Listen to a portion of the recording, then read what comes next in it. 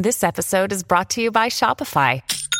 Forget the frustration of picking commerce platforms when you switch your business to Shopify, the global commerce platform that supercharges your selling wherever you sell. With Shopify, you'll harness the same intuitive features, trusted apps, and powerful analytics used by the world's leading brands. Sign up today for your $1 per month trial period at shopify.com/tech, all lowercase. That's shopify.com/tech. The Matrix is a computer-generated dream world built to keep us under control in order to change a human being. You're listening to the Dustin Gold Standard on Pain.tv. Join the discussion at Pain.tv/gold.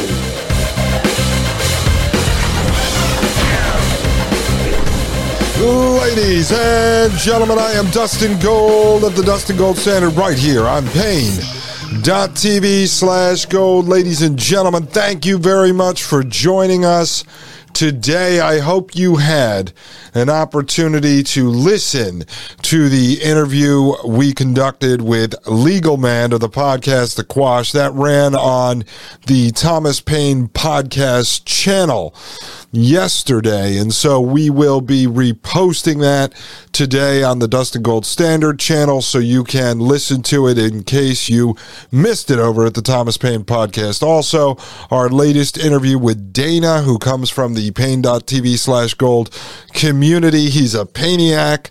He is a gold pillar, and so we appreciate Dana dropping by. If you have any information, any intelligence, any stories you've been researching over the years that you'd like to talk about, feel free to reach out to me at the email address gold@pain.tv or over at pain.tv/gold via direct message, or over on Twitter at Dustin Gold Show or at Hackable Animal, or you can get me on Telegram at Dustin Gold Show. Okay, ladies and gentlemen, to everyone who left a 5-star review and comment at Apple Podcasts, thank you very much.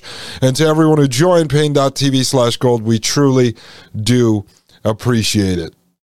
All right, today we're going to get back into what we were covering. Oh, and for those of you who noticed, I put out a Dustin Gold Nugget on Saturday as an intro to the show, where I was covering David Salinas Flores' document on MKUltra and the Brain Initiative. And what happened there, folks, was there was a power outage in the middle of me finishing the show. And so I was not able to complete it. And then on Sunday, I had to interview Legal Man for 2.5 hours, and I had to interview Dana for 2.5 hours. And so I didn't get to finish that episode. So I'm going to go back and complete that sometime this week. But today, I wanted to move forward into a video that I wanted to analyze for quite a while on Dr. James Giordano. So we are going to get into that after I touch on some metaverse news and talk to you a bit about the metaverse combined with the smart technology, and try to put all this into perspective for you folks. As you know, we wrapped up on mental illness and psychedelics, so I'm going to move away from that for a while. But first, I just want to address something, because I had someone over in the Telegram group reach out to me. I guess they posted the interview with Legal Man on Mastodon. I think that's like a social media account. Actually, I know what it is, but anyway, they posted it over there, and there was someone saying, oh, you know, this is information I've heard before. So let me just address that. Some of the stuff I talk about, you've heard before. Obviously, if you've listened to Whitney Webb, Jason Burmis, any of the other people that talk about technocracy, you know, Alison McDowell and others. But there's other stuff I bring into this conversation that I know you haven't heard before. So if somebody listened to one episode, I could see where you came from. But I connect the dots between what has happened in the past, what is happening now, and try to look at where we are headed in the future. And when I started with this show a couple of months ago, the idea is I was building off of the Thomas Paine podcast family. of listeners, and so I decided to put together content that Mike was not covering in detail, and then I could begin to educate people on what is happening behind the scenes in what I call reality, the reality of the growth of technocratic transhumanism, and it'll put into perspective why a lot of what you see in the Clown World WWE wrestling circus is actually happening, because the technocrats are moving forward into a new form of government. And so those are the people I started off talking to. Now, I'm going to go in a lot of different directions in this show, but, if you've heard all of this before, then go listen to someone else. That's fine with me. I'm not here to keep you captive. Go where you think you're going to get the best information, and go listen to the shows that are of interest to you. That's totally fine with me. I'm not sitting here trying to hold you captive. The other thing someone had said, what I talk about, is accurate, but it leaves people with no hope. Now, I don't know where that comes from, because obviously I talk about disengaging from the system as much as possible, whatever makes sense in your life aligned with your goals. I talk about my personal experiences of withdrawing from the Rockefeller Medical Complex, buying from local farms, starting to look for land out in the middle of nowhere. Everyone is going to end up with their own solutions to this problem. I don't think we are a communist collective here where we're all going to have the same answers.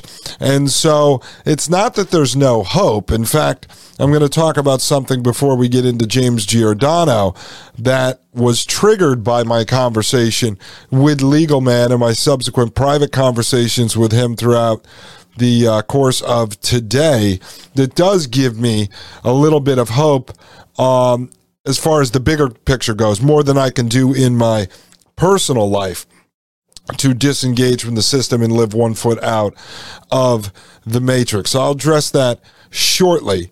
But let me just say what I think is going on, because other people have texted me stuff about technology, what's happening with technology, why are we seeing customer service eroded, why are brick and mortars closing up shop, AT&T, Verizon, banks, and such. So, folks, this is the ushering in of the fourth industrial era. We are in the fourth industrial revolution.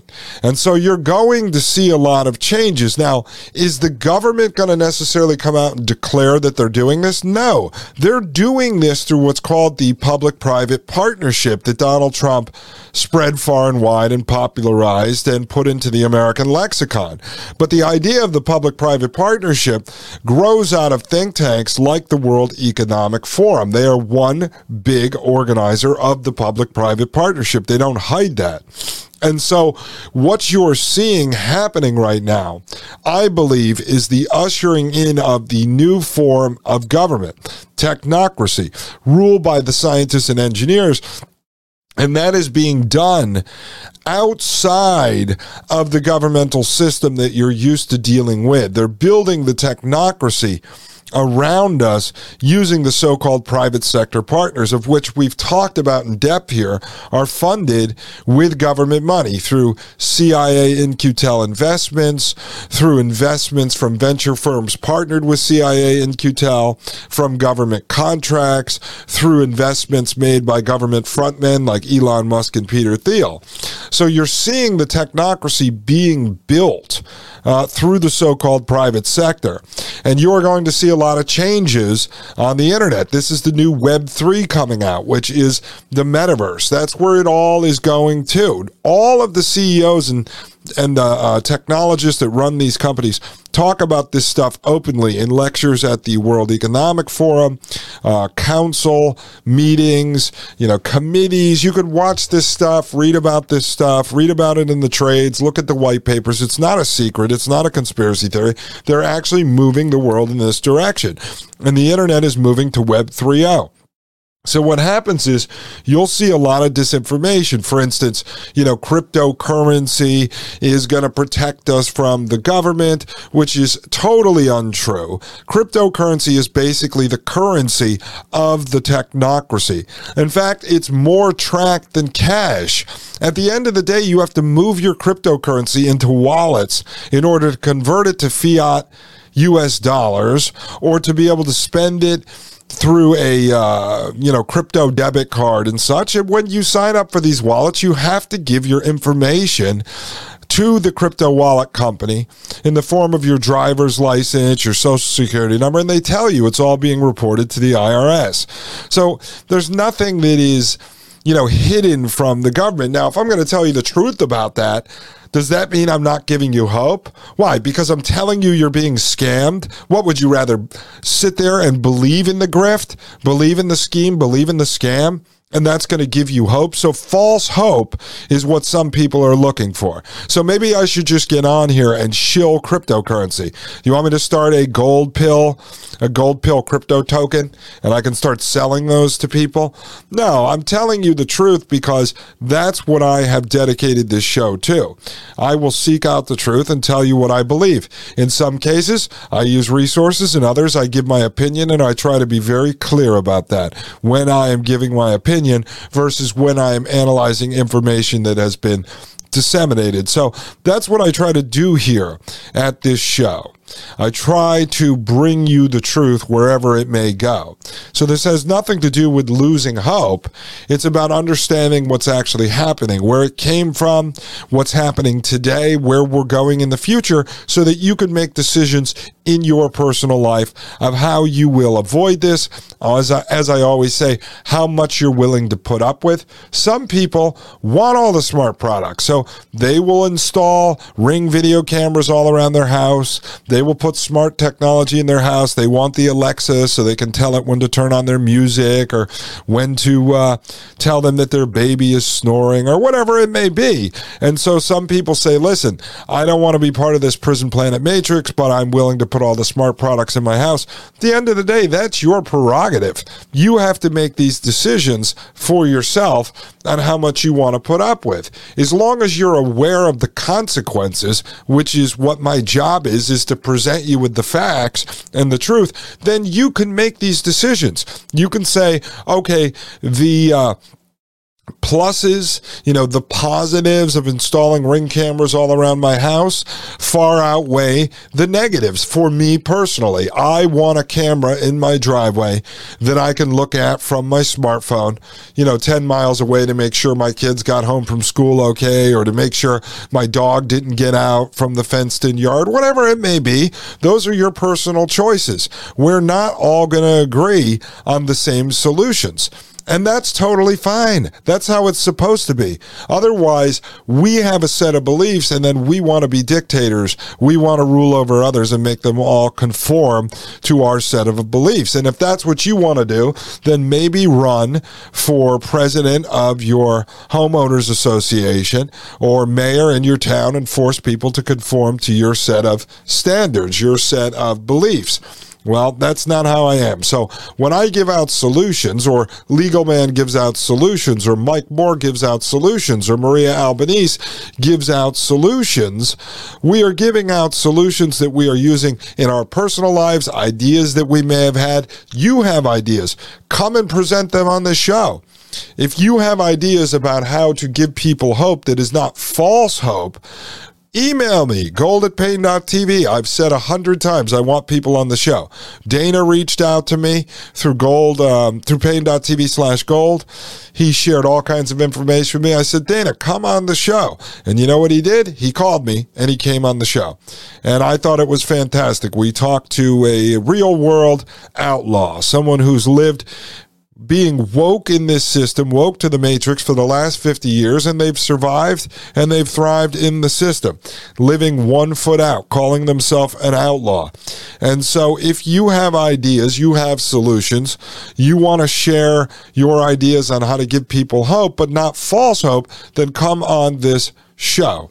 I welcome you with open arms. You are part of this community. So, ladies and gentlemen, what I'm going to do before we get into James Giordano, because this is some heavy stuff, we're working our way back into technology, into transhumanism.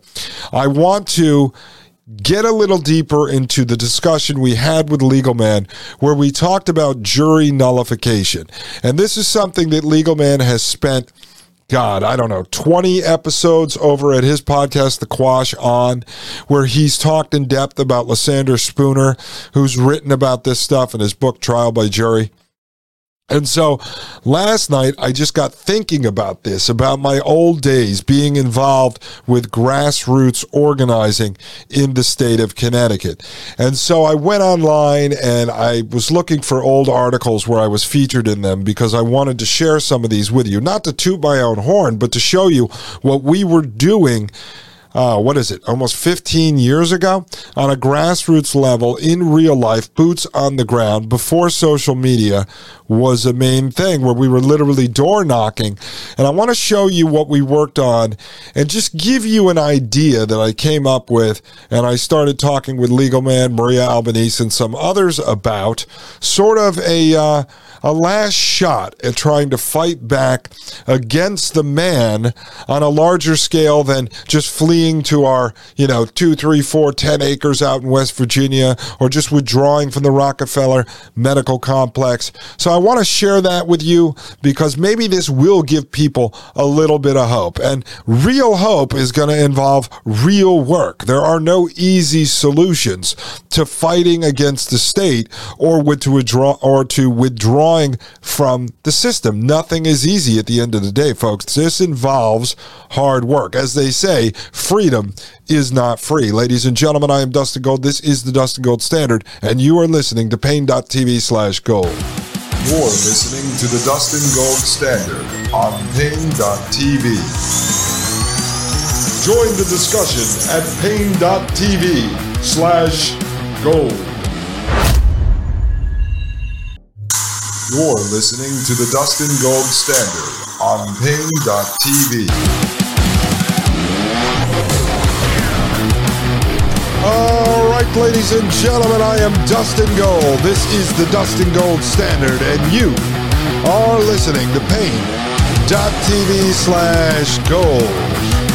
All right, folks, I've mentioned this a few times throughout the podcast on various episodes, but I've never really told the whole story. I'm not going to get into the entire story because it would take multiple episodes to do this, and I don't have all the articles. A lot of this stuff has disappeared from the internet over the years as certain newspapers were consolidated under other newspapers. But basically what happened was in 2007, and I'm sharing this story with you because it was a major part of my life and helped shape who I am today. Not that I'm tooting my own horn. It's not like I made millions of dollars doing this, but in 2007, I had a marketing company in Connecticut, small little company.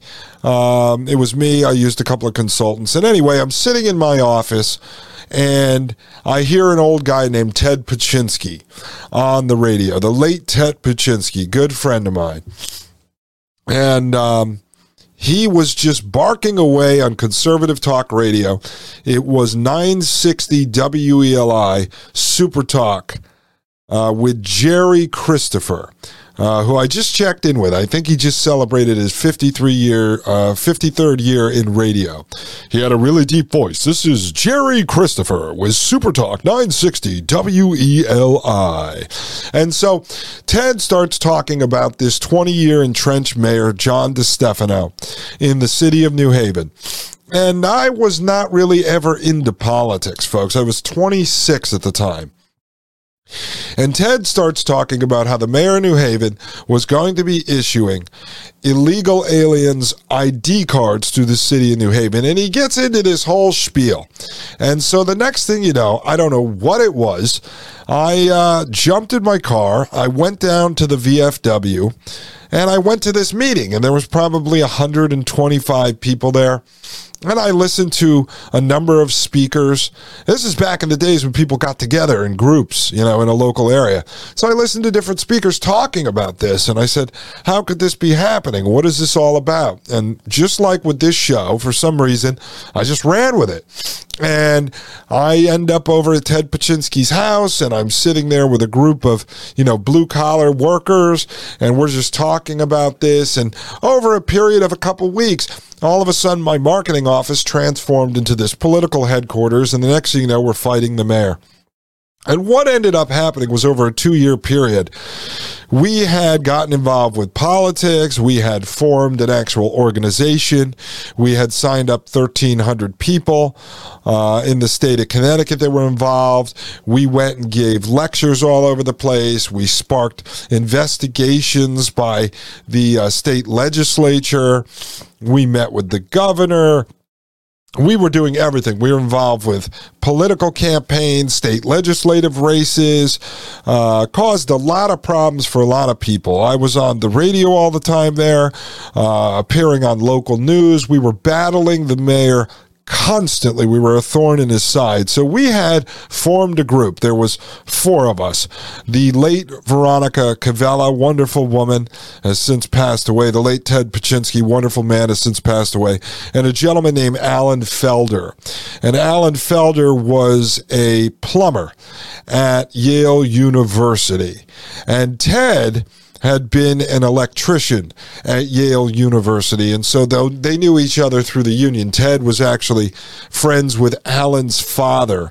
So I was introduced to very entrenched people in and around the city of New Haven, political families, dynasties. I mean, it was really amazing. And we were doing a mixture of sort of undercover investigations, journalism, advocacy, education, politics. It was pretty much everything. These were before the days of Project Veritas. And so I decided, as I was just talking to Legal Man yesterday about this idea of jury nullification, and I was asking him the question, like, how would we set this up?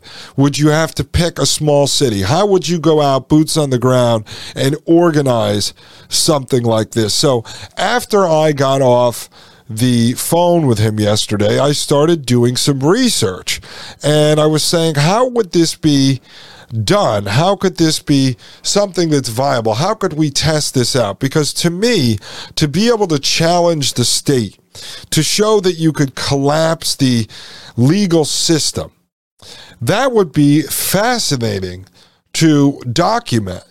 Now, my theory behind this is once the social score system that they use in China and that's coming here, all part of the Prison Planet technology, once that is in place, okay, once you can be punished by having your central bank digital currency cut off or your ability to drive your car outside of 2 city blocks, or their ability to turn your heat off, you know, any of these punishments they could do through an Internet of All Things system, then it's sort of game over. Excuse me, I was getting a sip of tea, folks. My throat has been bothering me. So I was starting to think to myself, did the elites, okay, in the elites' plans, you know, their 5-year plan, their 10-year plan, their 15-year plan. As we know, coming out of the United Nations, they have Agenda 2030, they have Agenda 2050, and they have plans coming out of World Economic Forum. That's what Fourth Industrial Revolution, Klaus Schwab's 2016 book is. That's a plan. They publish their plans. Okay, we might not know all the secret plans, but we know the plans that they publish. And as I asked Magdalene Rose on the interview last week what the conservatives had for a plan, did any of them have a plan on what America's supposed to look like in 5 years, 10 years, 20 years? She said there's no plan, right? But what I've asked myself last night was, in the elites' plans, are they going to, at some point, completely have to, let's say, overhaul the illusion of this legal system? Or in the Fourth Industrial Revolution, does that legal system, our court system, stay in place, right? Is the illusion that it works and that it serves justice, do they just leave that in place? So now, let's say you were able to organize in a city. So I'm just going to pick New Haven, Connecticut, for instance. I don't live in Connecticut anymore, but I'm familiar with the ground game there. I've been in a lot of places around the country, but I know New Haven politics. Even though it's been a long time since I've been there, I know a lot of people that are still active. It's still a very similar ground game.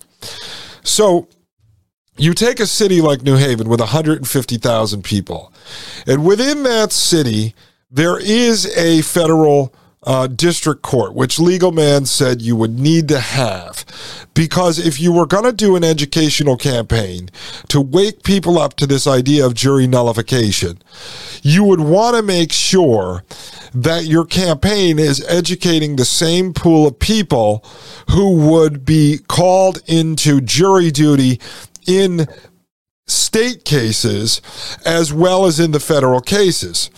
So if all of a sudden, let's say whatever the crime was that Mr. X committed, and that was on state charges, he said, let's say now they go trump up federal charges against that person to pull them into the federal system, you still want that jury pool to be the same in the federal system. So if you're going to go out and try to educate 150,000 people, so let's say out of 150,000 people, let's just say there's 100,000 people that are eligible to serve on a jury. Let's just use that number. Nice, easy number. As Legal Man says, you would only need 5 to 10% of the people out of the 100,000 to be aware of jury nullification and on board with this idea, okay? And for those of you who didn't listen to the show, I suggest you do so you know what I'm talking about. And then if you're more interested, go over to Legal Man's The Quash and look up his podcast and look for the ones on jury nullification, on Lysander Spooner, and that will really get you up to speed on this concept, okay? So let's say you need 5 to 10% of the 100,000. So that's only 5 to 10,000 people that you would need to get on board with this idea to be educated enough. So if they get called into jury duty, right? Now, I know the numbers are going to be different than this because there's New Haven County. You're going to have to educate more people. But I'm just using this so we can try to war game this in simple terms. So you end up with 100,000 people. You have to educate 5 to 10%. That's 5 to 10,000 people on this idea. Now, the jury pools have been poisoned because there's 5 to 10,000 people that now, if they end up on a jury, when the decision comes back, they're just saying, no, I find this person not guilty. And they can do that not because they don't necessarily find him guilty of the crime that he is being charged with, but because they don't agree with the law. So as Legal Man says, this could be done for traffic court, this could be done for drug violations, whatever it is, folks. I'm not talking about this from a standpoint of ethics. I'm talking about this from a standpoint of breaking the system. So as Legal Man points out, the jury nullification idea, this is the only check that the people actually have against the state. So if the state government, if the federal government, whatever it is, passes a law that we don't agree with, but our representative went there and passed the law, when someone is actually charged with violating that law, and now they say, I want a trial, so they force a trial. If there is one juror out of, say, the 12 jurors there who is aware of jury nullification, and he says, no, I find this person not guilty, then boom, this is how you start to collapse the state, because that is the check from the people on the government against their own laws.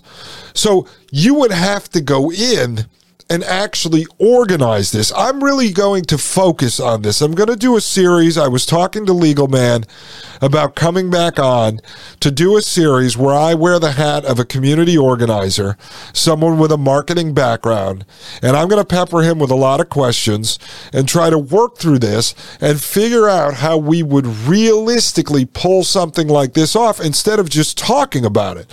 Because part of hope, folks, is not just talking about these ideas, ideas. It's actually making them happen. So he really piqued my interest with this, and I'm kind of motivated on this idea. When I get back, let me explain to you a little bit of how we go on the ground and actually pull something like this off. Ladies and gentlemen, I'll be right back to war game this with you.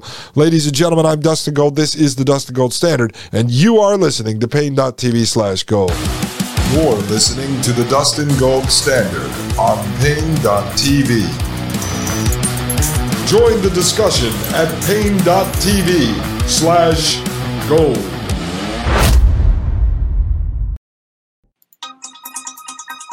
You're listening to the Dustin Gold Standard on Pain.tv.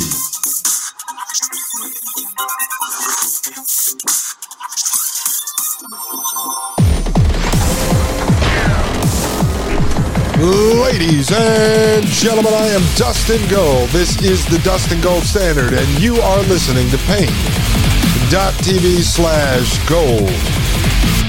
All right, folks, so here's the thing.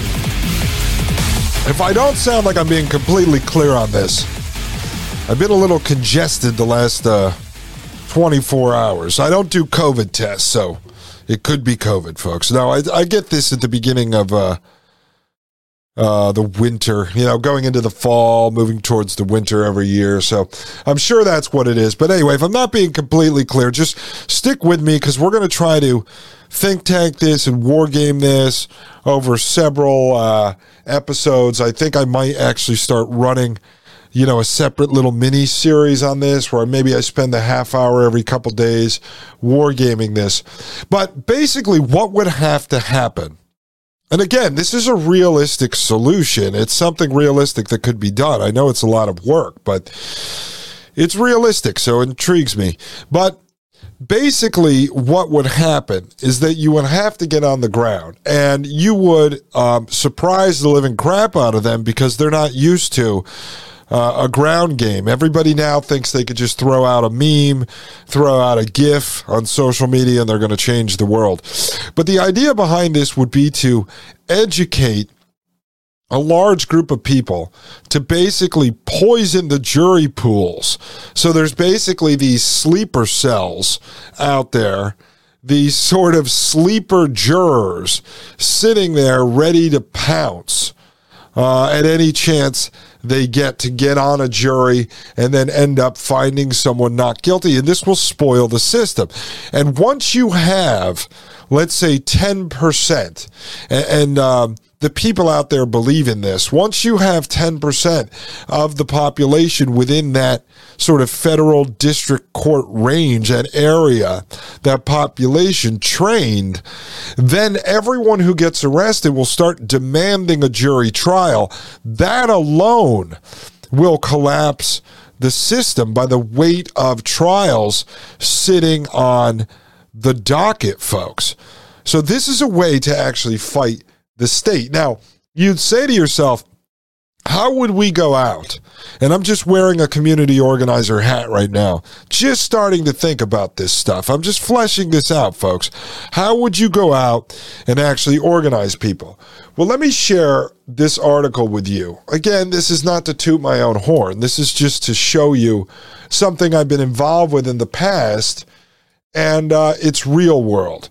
So when we were fighting the city of New Haven, when they were going to issue the first in the nation ID card for illegal aliens. And later we uncovered, it came true, that the city of New Haven, the mayor was involved with this banking scandal, and they wanted to get IDs to the illegal aliens to get around the Patriot Act so that the illegal aliens could take their cash, because back then they were all being paid under the table cash, and put it into the mayor's bank.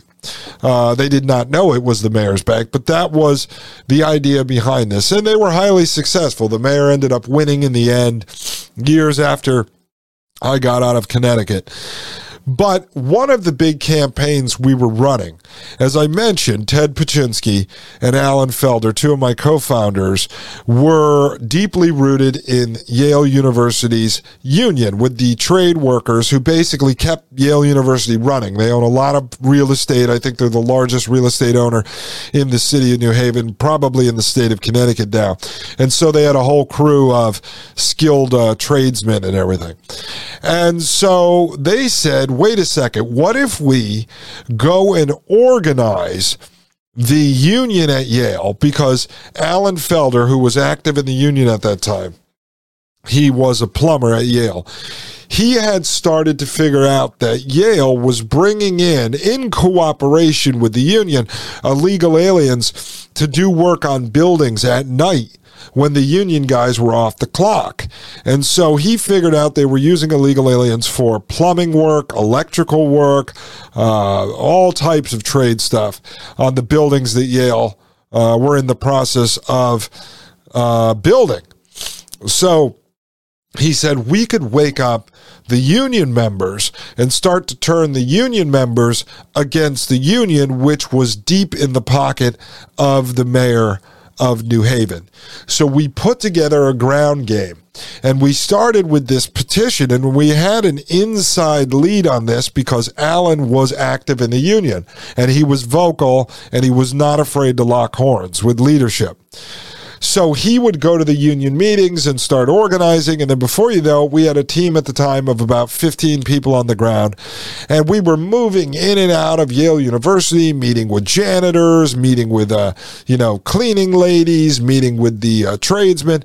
I'm telling you, in the back hallways of the mess halls, everything else, it was crazy. I just started thinking about it last night. I'm like, wow, remember those days? So here was an article that actually came out of YaleDailyNews.com, and I just want to read this because it's going to help me jog my memory as we start to put this idea together.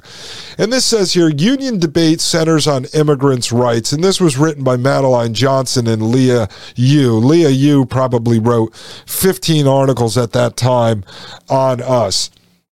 And by this time, we were all well known. We were a thorn in the mayor's side for over a year. We popped up everywhere the mayor turned. We were there to break his balls. And so this is how we did this ground game. And I'll tell you how it relates to this jury nullification in a moment. It says New Haven Solidarity Week kicked off Monday amid growing disagreement between Yale's Local 35 union and an anti-illegal aliens group, which has now brought Yale students and university management into the fray. 13 Yale student groups released a statement yesterday condemning a community watchdog project, that was our organization, Community Watchdog Project, sponsored petition that calls for the withholding of union dues from Local 35's pro-immigrant rights national affiliate, Unite Here. And then remember, this is back 15 years ago, so it was not about immigrant rights. This had to do with illegal aliens.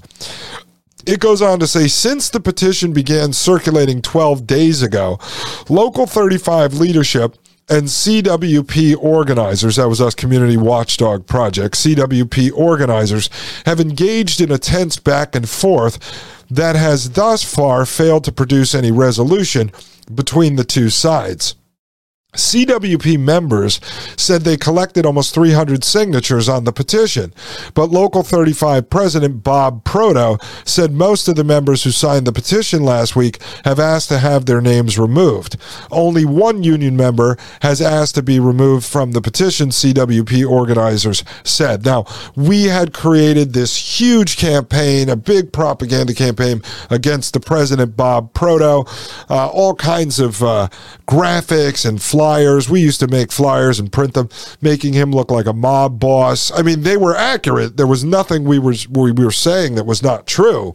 But We actually ran some investigations and followed him around town and took pictures of him. But we had built this huge propaganda campaign against these guys and tied him into the mayor, into all sorts of politics that were going on. What Unite Here, the sort of mothership of the local Yale Union, was doing on the national level, spending the union dues on all types of stuff that the union members were not even aware of, nor did they agree with. So this was a well thought out campaign. And then by this time in my life, I had already read about Saul Alinsky and I had read Rules for Radicals. So I utilized a lot of the techniques that I had learned in that book. Of course, we were standing back then on the conservative side of the aisle, trying to shut down these basically worker, pro-illegal alien programs that the politicians in the state of Connecticut were running. It goes on to say, regardless of the exact numbers, Yale student groups who signed an opinion by Robert Sanchez 08 in today's news, quote, anti-immigrant propaganda deceives Yale workers, end quote, said they object to what they call the petition's anti-undocumented immigration mentality. Quote, in trying to turn Yale workers against immigrant residents of New Haven. Again, this was not immigrant. This was illegal alien. New Haven did not hide it at all. It goes on to say reactionary and racist groups, that's obviously what they would call us, are seeking to divide communities that, when they organize and unite around common issues, have the ability to affect real change in this city and in this country, end quote, the statement reads. Now, remember, we were fighting for workers, and we were trying to protect workers, just like right now we should be organizing against robots and artificial intelligence. It goes on to say, in response to criticism from Local 35 leaders, CWP organizer Alan Felder, okay, he was one of our co-founders, fantastic gentleman, said CWP is not forcing workers to revoke their union dues, but rather is seeking to allow workers to bargain with union leaders. Now, they called us racist and everything. Of course, Alan Felder was a black gentleman. They never mentioned that, folks. And Ted Paczynski and Veronica Cavella were old senior citizens. They never mentioned that as well. In fact, the New Haven Register had a writer named Mary O'Leary who used to cover us all the time. And we were being labeled as racist. Meantime, she writes a front page article at one point that says, Dustin Gold is leading Alan Felder around by chains, trying to paint us as racist, as if I was Alan Felder's boss. Of course, he was older than me, stronger than me, bigger than me, and could have kicked my ass if he wanted to. Of course, he was a co-founder of our organization. So I found it to be quite hilarious that they were the ones being the racist. It goes on to say, last week, Yale School of Medicine Facilities Senior Supervisor Team Leader Gary Mandelberg directly ordered Felder to cease the petitioning in such a way that Felder felt, quote, persecuted, end quote, for his, quote, personal and political views, end quote, Felder said. Quote, I am dumbfounded to think that they are employing such strong-arm tactics, end quote, CWP spokeswoman Veronica Cavella said. Quote, they want this to go away. We're not going away. We are going to tell this membership about where their money is going, to illegal aliens who could very well take their jobs one day, end quote. Mandelberg did not return calls for comment on Tuesday. In the spirit of New Haven's Solidarity Week, they used to run these things all the time to push all the different factions of minorities into supporting their illegal aliens. That's what basically happened. So in the spirit of New Haven's Solidarity Week, student coordinators said they will make a concerted effort to reach out to Local 35's dining hall workers and other service personnel this week, in addition to encouraging Yale faculty and students to register for Elm City resident ID cards. So they would use the Yale students to try to out-organize us. All right, 2 months ago, Proto, he's the head of the union, signed a, quote, immigrants' rights are human rights, end quote. Wow. Manifesto expressing support for the ID card program, which grants municipal privileges to all New Haven residents, regardless of age or citizenship status.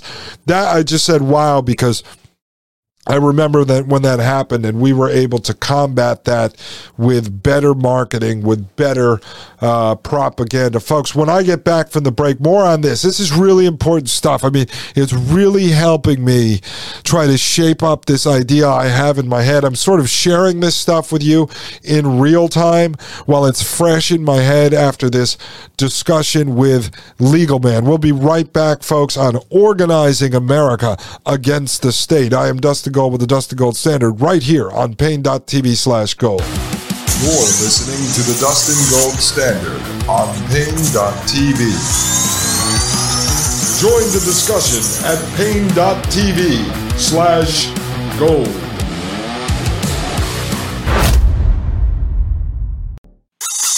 You're listening to the Dustin Gold Standard on Paine.tv. Ladies and gentlemen, I am Dustin Gold. This is the Dustin Gold Standard, and you are listening to Paine.tv/gold. You're also listening to me in real time, try to shape some ideas, folks. We talk about living one foot outside the matrix. And, you know, getting back to grassroots local organizing may not be such a bad thing. Could we fight the technocracy and the transhumanists? I don't know about that, folks. I mean, there's so much government money floating around there. But could we be a thorn in the side of the system, the current legal system that they use to control us? Could we create a problem for them? I think so, folks.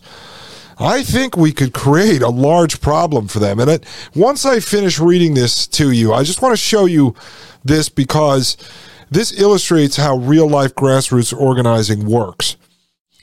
And then I'm going to tell you why it ties into this idea and what we would actually do and who we'd have to target. So in this particular campaign, we were focused on these union workers because their jobs were being threatened by the illegal aliens in the city of New Haven, that the city was basically trying to legalize de facto using this Elm City, which is what New Haven's nickname was, the Elm City ID card. And so we needed to warn the union workers. Those would be our allies in this battle. And plus, the union, as I said, was in the pocket of the mayor for many years. So to go after one of the mayor's strongholds was a very strategic move that we had wargamed. All right, so you have this guy, Bob Proto, who's the head of the union, right? And it goes on to say here, but Local 35 does not have an official stance on immigration. Now, that was all a lie anyway, because they had a stance. They were supporting this ID card for the illegal aliens. We had not questioned immigration. They muddied the waters with their propaganda by bringing immigration into it, legal immigration, which obviously we weren't even fighting that issue at all. We never talked about legal immigration. We were talking about legalized slavery by using illegal aliens and paying them under the table less than what someone who was an American would have to make because of minimum wage laws. So if you were going to have minimum wage laws saying you had to pay someone $10 an hour, but then you brought in illegal aliens who you'd pay $5 an hour under the table to, effectively that was a sort of loopholed slavery is the way we used to talk about it. So it says, but Local 35 does not have an official stance on immigration, a fact that leaders publicly clarified to all union members last week. Soon after the petition began circulating, Proto said, quote, dozens and dozens, end quote, of signatories of our petition repudiated the petition and told him they would ask to have their names removed. Now, at that time, we had a plant inside this union meeting tape recording the whole thing, and that actually never happened. That became a battle later on, and I had access to this 960 WELI Super Talk morning show. I used to go on every Wednesday, and they would do an episode called Watchdog Wednesdays, and that ended up growing into a couple hours almost every other day, and Jerry Christopher, the host, opened the doors to us, and I would come on. He used to call me Digger Gold because I would dig so much dirt. And so we would go on there and play undercover tapes, similar to Project Veritas. And this was not the only thing we were doing. We always had about 20 different projects we were working on at the same time, but all related to trying to organize Americans against the politicians. So it goes on to say, quote, they just talked amongst themselves and realized that our local union didn't have an official stance, end quote, Proto said. Quote, they were being lied to by this group, told that their jobs were going to be lost or taken over by illegal immigrants, and they used that fear and lied to our workers, end quote. CWP organizers said only one union member has requested to be removed from the petition, and they will continue soliciting signatures until they have 55% of the membership, approximately 660 signatures.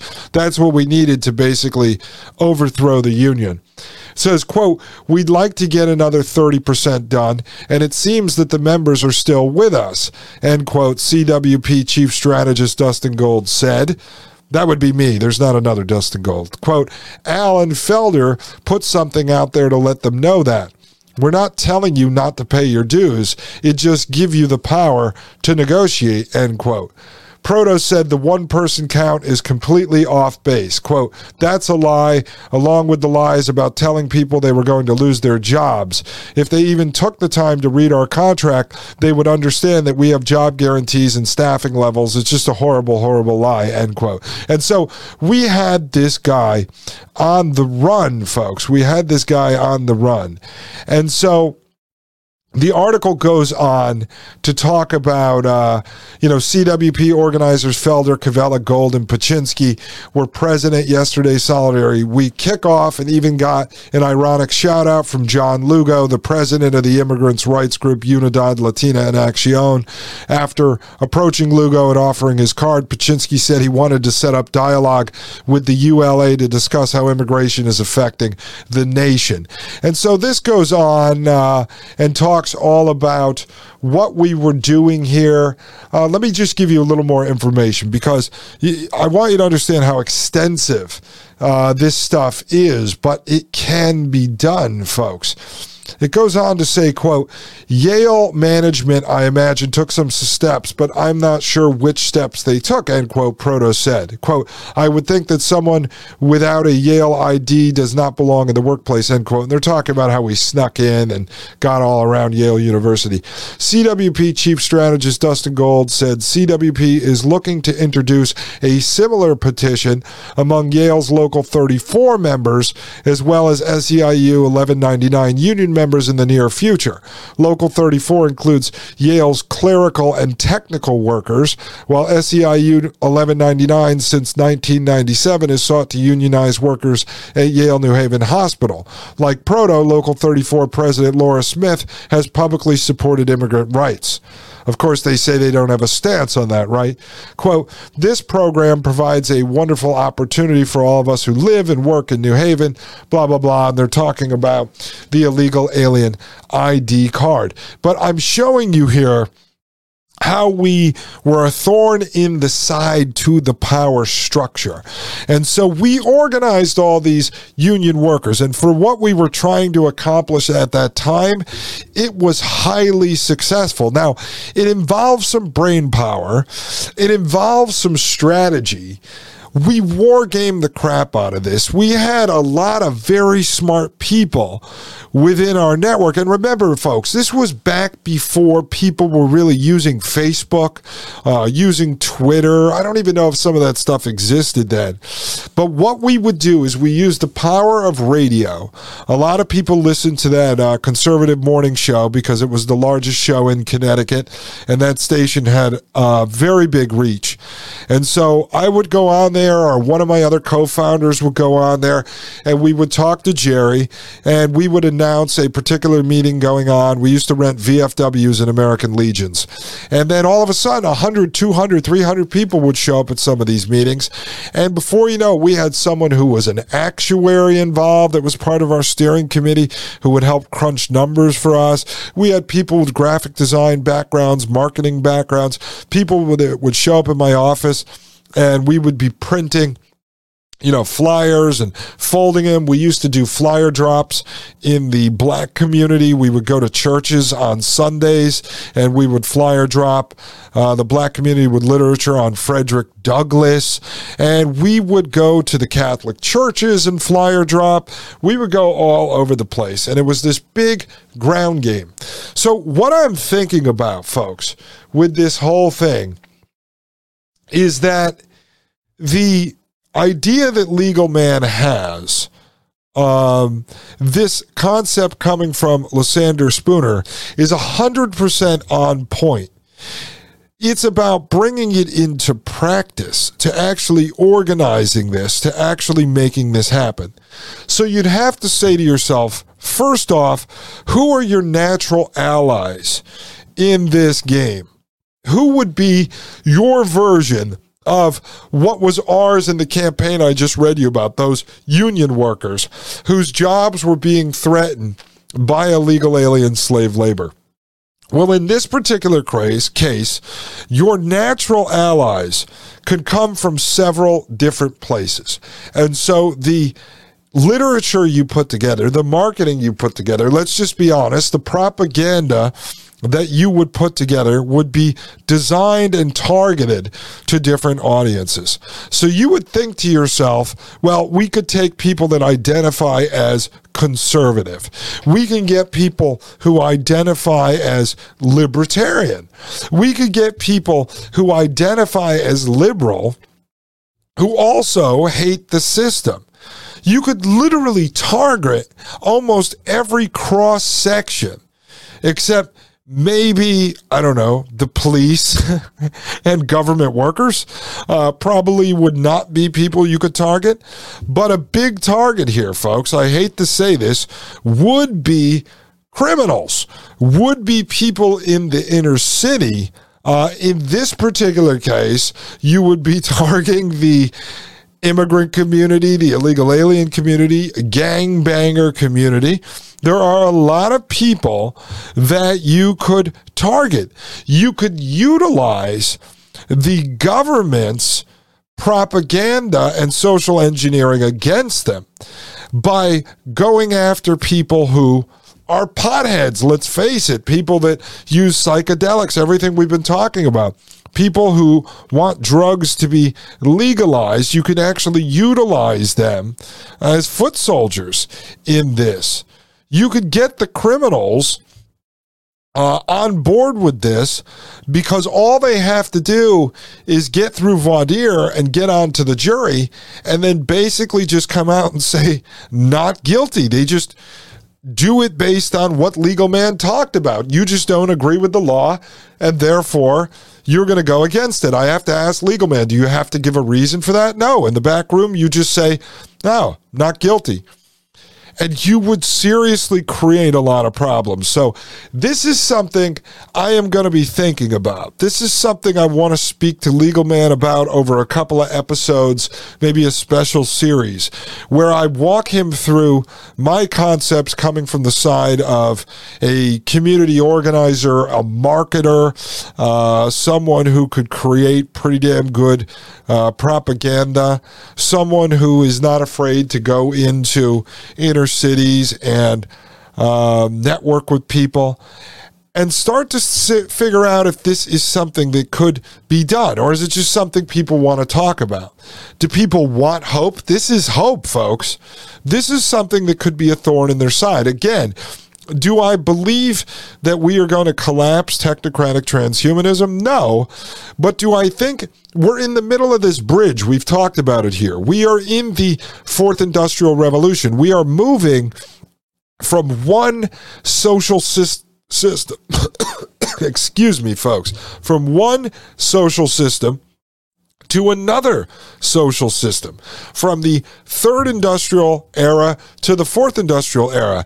But like I said earlier, if the elites didn't think about what happens to this court system, what happens to this system before they totally implement some AI judge, and you're going to basically just go into the VR goggle metaverse and fight your case in front of an artificial intelligence judge, Well, there's a bridge here.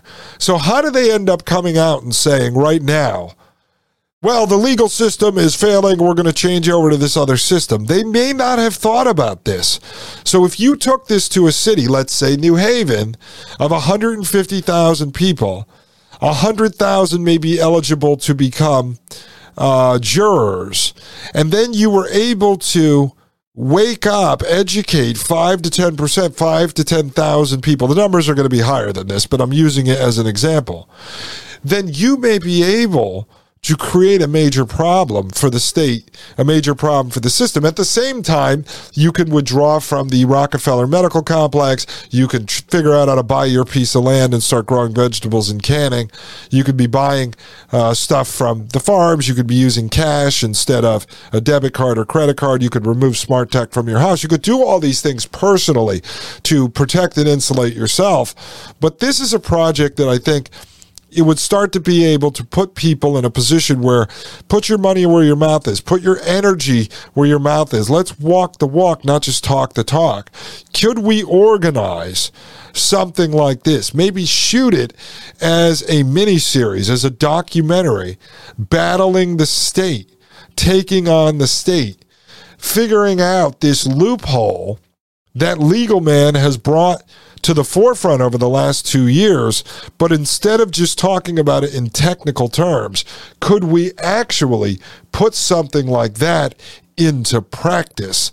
I don't know, folks, but I'm definitely interested in going down that road and seeing if it's something you'd be interested in doing. Ladies and gentlemen, I am Dustin Gold. This is the Dustin Gold Standard. When I get back, Dr. James Giordano. This is Pain.tv/gold. You're listening to the Dustin Gold Standard on Pain.tv.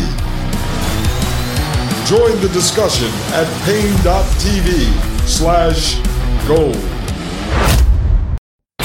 You're listening to the Dustin Gold Standard on Pain.tv. Ladies and gentlemen, I am Dustin Gold. This is the Dustin Gold Standard, and you are listening to Pain.tv/gold. All right, ladies and gentlemen, I want to introduce you to a couple things that are going on right now that'll lead us into Dr. James Giordano and his speech on the brain is the battlefield of the future. Now, some people may have heard that speech, and that is fine. I'm going to analyze it, obviously, in different ways than other people have, and we'll be able to tie it into the context of everything else that we've investigated here at the Dustin Gold Standard. So bear with me, because we're not going to start on that right away. First, I want to show you something that popped up the other day. Somebody sent this to me. Not someone who listens to the show. It was a family member who knows a little bit about what I talk about in my interests. And so they said, hey, the metaverse is failing. So they send me this article. I don't know if it's this exact one, but this is over at finance.yahoo.com. And this is from the other day. It says, Mark Zuckerberg's metaverse is getting slammed in internal documents. Quote, an empty world is a sad world, end quote. Let me just read you a little bit. I'm not going to go into depth on this. I just need to set this up for you so I can explain it. It says, Facebook co-founder Mark Zuckerberg announced about a year ago that he was betting his company's future on the metaverse. So far, it's looking like a bad bet. Zuckerberg renamed the company he leads Meta to emphasize the transformation. But the main metaverse that the social media giant is offering to consumers, Horizon Worlds, has fallen short of expectations. Internal documents show the company is grappling with glitchy technology and bored users in its largely unrealized virtual world, according to the Wall Street Journal, with the following among the key findings. One, Horizon's user base has steadily declined since spring. Most users don't return after the first month. Two, Meta wants users to create their own worlds using Horizon's tools. Less than 1% are actually doing that. Number three, most of the worlds built by creators are never visited. Under 10% are visited by at least 50 people. Quote, an empty world is a sad world, quote, noted one internal document. Number 4, a tip feature to reward creators for their efforts has generated payouts of under $500 globally. Cumulatively, Horizon's worlds have brought in only about $10,000 in-world payments. Was a 6. Retention rates for the Quest virtual reality headsets sold by Meta to access Horizons have dropped in each of the past 3 years. And number 7, Meta's goal of reaching 500,000 monthly active users by year's end looks unlikely. The company recently changed the goal to 280,000 from less than 200,000 now. Meta has put Horizons on a, quote, quality lockdown, end quote, no launches of new feature to address bugs and complaints. All right. So they sent this to me and they said, look, the metaverse is failing. And it's good. I'm glad people are paying attention to this. But what I want to say here, the point I want to make, is that Mark Zuckerberg and Facebook and Meta are not the metaverse. Horizon Worlds is not the metaverse. The metaverse itself is what is going to be Web 3, which is the movement from Web 2 over to Web 3, and eventually everything will be accessed through what will be this mega metaverse. Everything will be tied together. So my guess is that this metaverse talk and the rebranding of Facebook to Meta a year ago was to basically run cover for what is going to be the metaverse. Remember, we looked at some stuff from the World Economic Forum where they had a council of CEOs talking about the governance of the future metaverse. We saw another panel discussion where they were talking about the industrial metaverse, basically the digital twinning of everything in the industrial sort of corporate world. Okay, so the metaverse and Web3 are actively moving forward. You see every major company in their mission statements now saying they are on board with the fourth industrial revolution, the technologies coming out of the fourth industrial revolution, as well as ESGs and everything else. Okay, they're all signed up with World Economic Forum and the fourth industrial revolution. So the metaverse is coming, and I think this is designed to run cover and create a distraction for sort of the normies, okay, the people that aren't paying attention to this, don't know what's really happening. Because on the other side of the coin, folks, and let me show you this, an article pops out right around the same time, within a day, and this is reported all over the place, but this is at macrumors.com, like Macintosh. And this here says Apple glasses. Apple is rumored to have a secret team of hundreds of employees working on virtual and augmented reality projects. And it goes on to say, Apple has been experimenting with virtual reality and augmented reality technologies for almost 20 years based on patent filings. I did look at some of the patents, so that's actually accurate.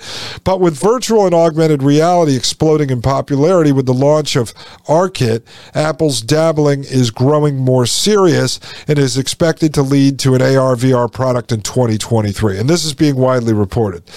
There is a research unit within Apple with hundreds of employees working on augmented reality and virtual reality and exploring ways the emerging technologies could be used in future Apple products.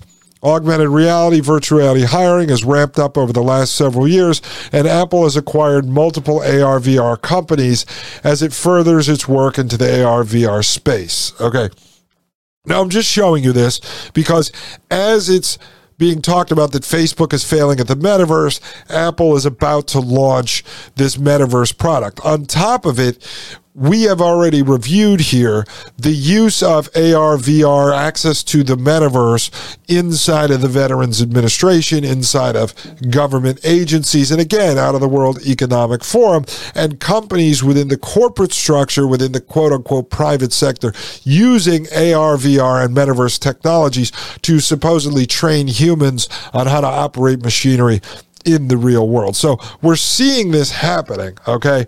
So this metaverse is not dead. I believe the Facebook side of the metaverse runs cover for what is actually happening behind the scenes.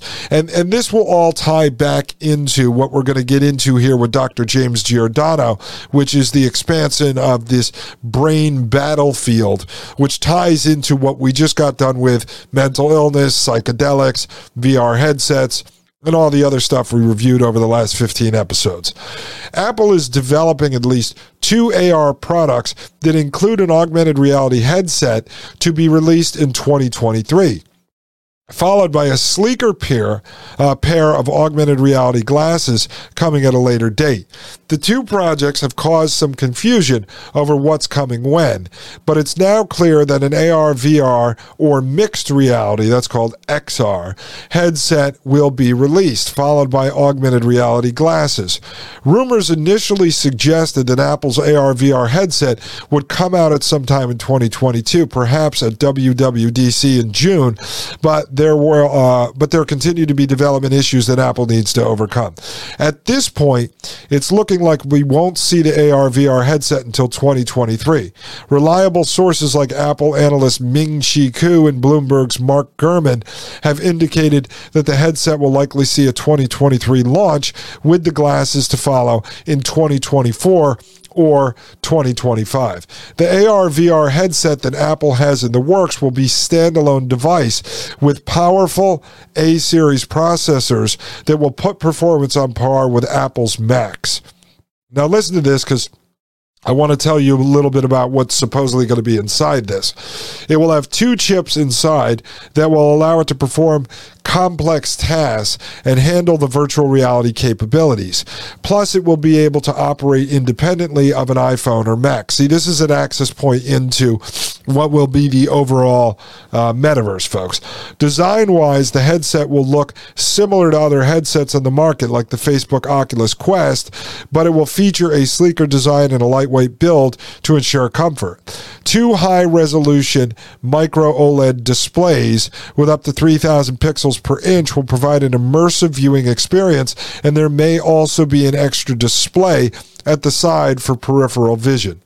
Now, this is important, and I do have to get through this for you.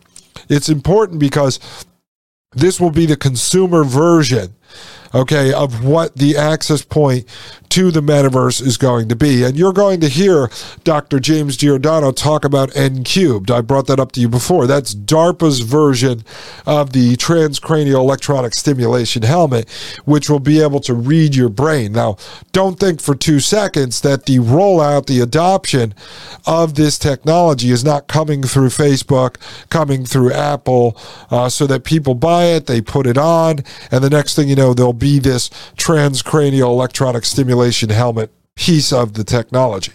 It goes on to say, Apple is building more than a dozen cameras into the headset to track hand movements and gestures, which will be one method of control along with eye tracking.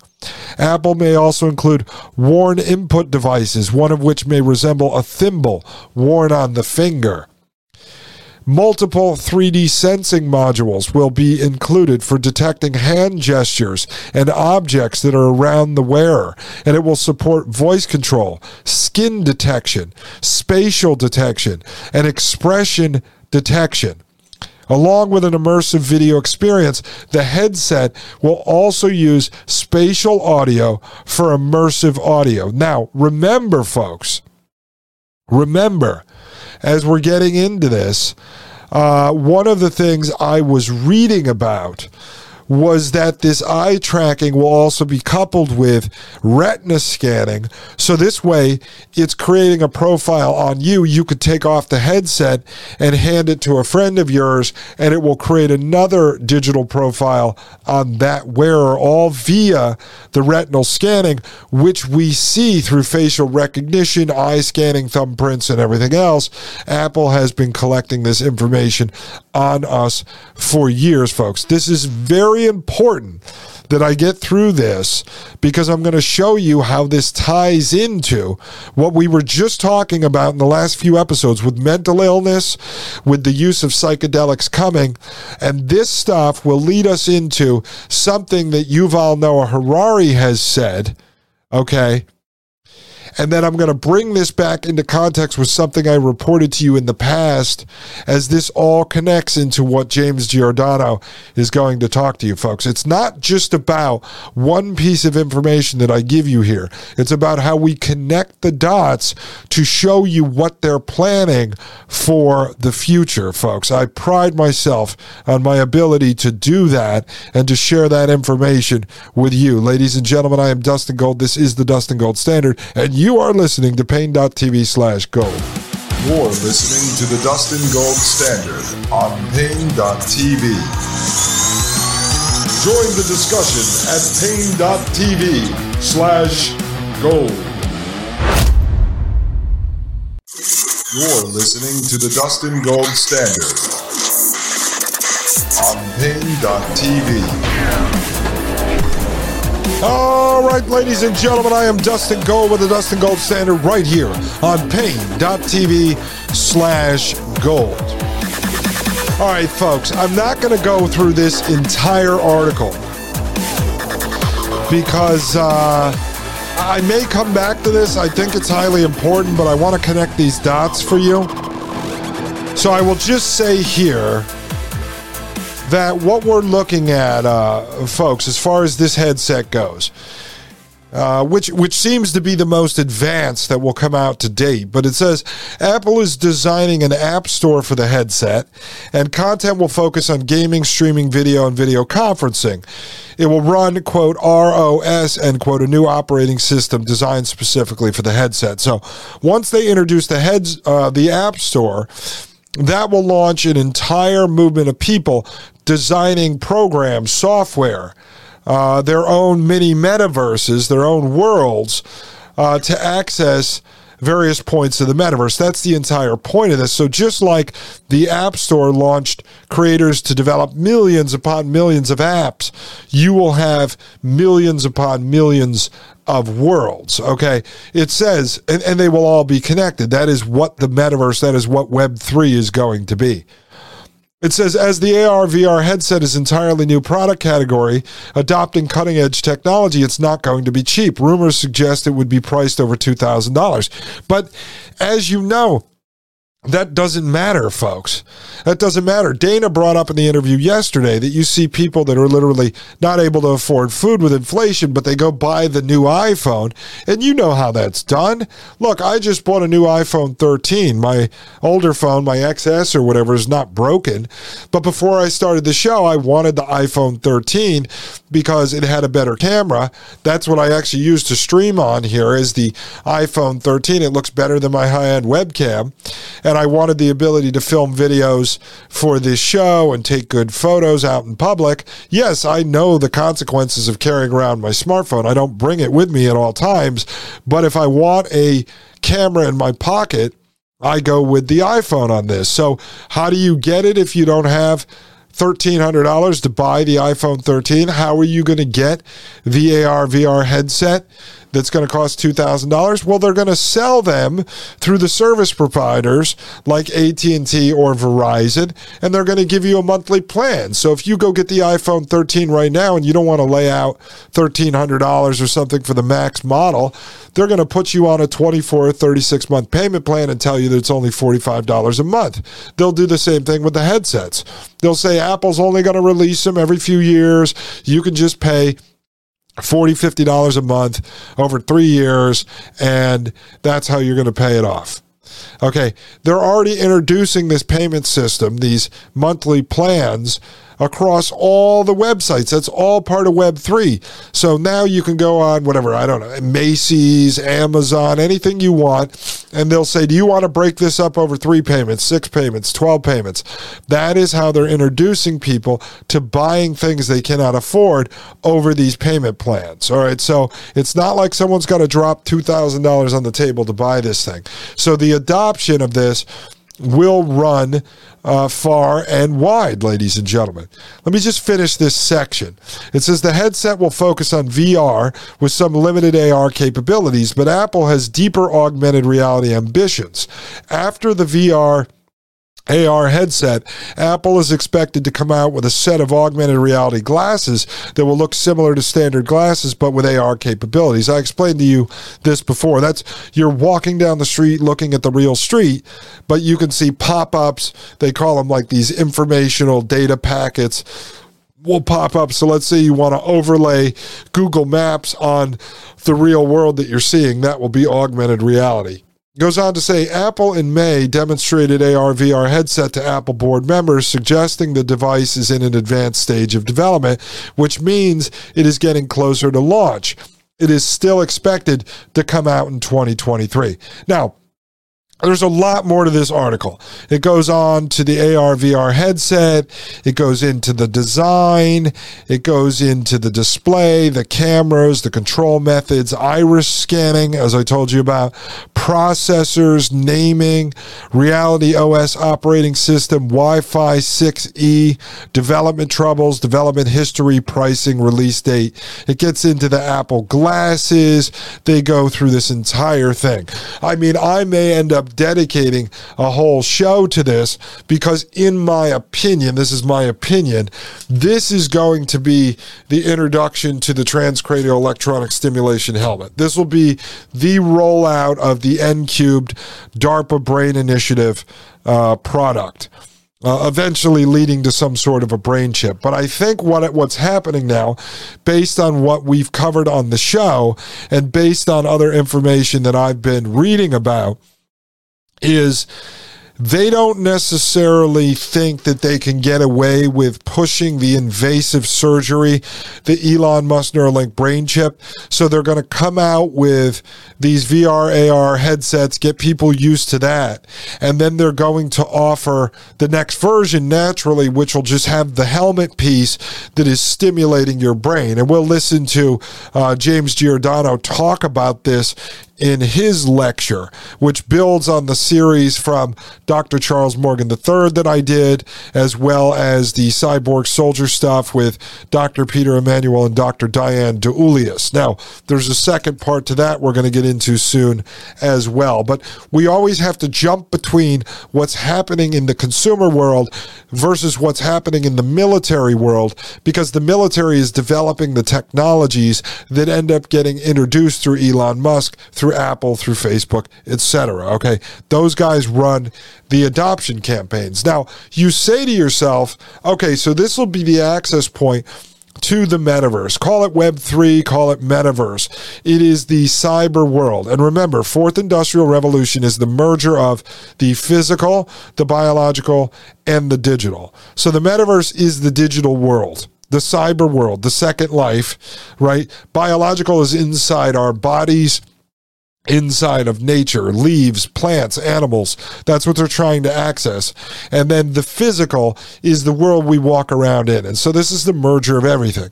And I've explained to you why I believe they're trying to drive people into the metaverse. Eventually, they want you in a 400 square foot closet, a pod apartment, sitting there with the VR headset on, entering the metaverse where you will go to quote unquote work, where your brain power is going to generate crypto tokens for you to spend either inside the metaverse or to have supplies delivered to your pod apartment by the technocracy's largest distribution platform, Amazon. All right, so this is where it's going. And then either you'll be turned into some zombified DNA storage device to power the big data that's needed to run the AI system, or you'll be turned into some sort of a battery, or maybe you're just going to be some air filter for these folks to breathe in oxygen or breathe out carbon dioxide. I don't know exactly where it's going yet, but you can see the setup for this. And then over the last few episodes, we introduced psychedelics, basically, the ongoing MK Ultra mind control program. So you're seeing psychedelics coupled with the AR, VR. I showed you that inside the military, inside the Veterans Administration. inside the universities. They're testing ketamine and other psychedelics on children now. And so you take that, and now you're going to start to see the rollout of these high-end AR, VR headsets that not only are they going to get you to wear them and walk around with them on, they're going to get you to pay for them with a payment plan. Now, let me just show you something, because as we move through this bridge, right, this is a bridge. This is the fourth industrial revolution, the bridge from the third industrial era to the fourth industrial era. So as we're moving across this bridge, there is going to be a time period in which they have to keep people alive for whatever reason until they don't need us anymore, until we're replaced by robots, we're replaced by AI, whatever that may be. So let's go over to our old friend now. Because as you're looking at the technology coming out of Apple, the stuff coming out of Facebook, the stuff coming out of Google and these other companies, let's go back to everyone's favorite villain. This is why this is very good to look at this and put this into context. What did Yuval Noah Harari say? What did he say about this stuff? This is a video, I'm going to give credit on YouTube. This is edited together by Joe Biden Archive. That's the channel. But this is good. This is a great little chop up video that I didn't have to do myself. So let's just play this and listen to the words of Yuval Noah Harari, the king philosopher, to Klaus Schwab, the World Economic Forum, and the Fourth Industrial Reich. The biggest question maybe in economics and politics of the coming decades will be what to do with all these useless people. The problem is more boredom and what to do with them, and how will they find some sense of meaning in life when they are basically meaningless, worthless. My best guess at present is a combination of drugs and computer games. Okay, so Yuval Noah Harari says, what are we going to do with all these useless freaking idiots? What are we going to do with all these people that we strip them of their jobs because they're replaced by AI and robots? What do we do with these people? Now, he's not going to say there, let's jab them and kill them all.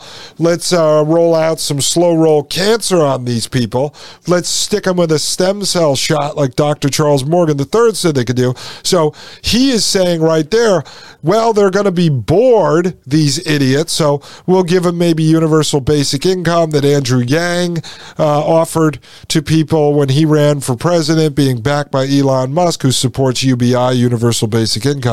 Let's give them that.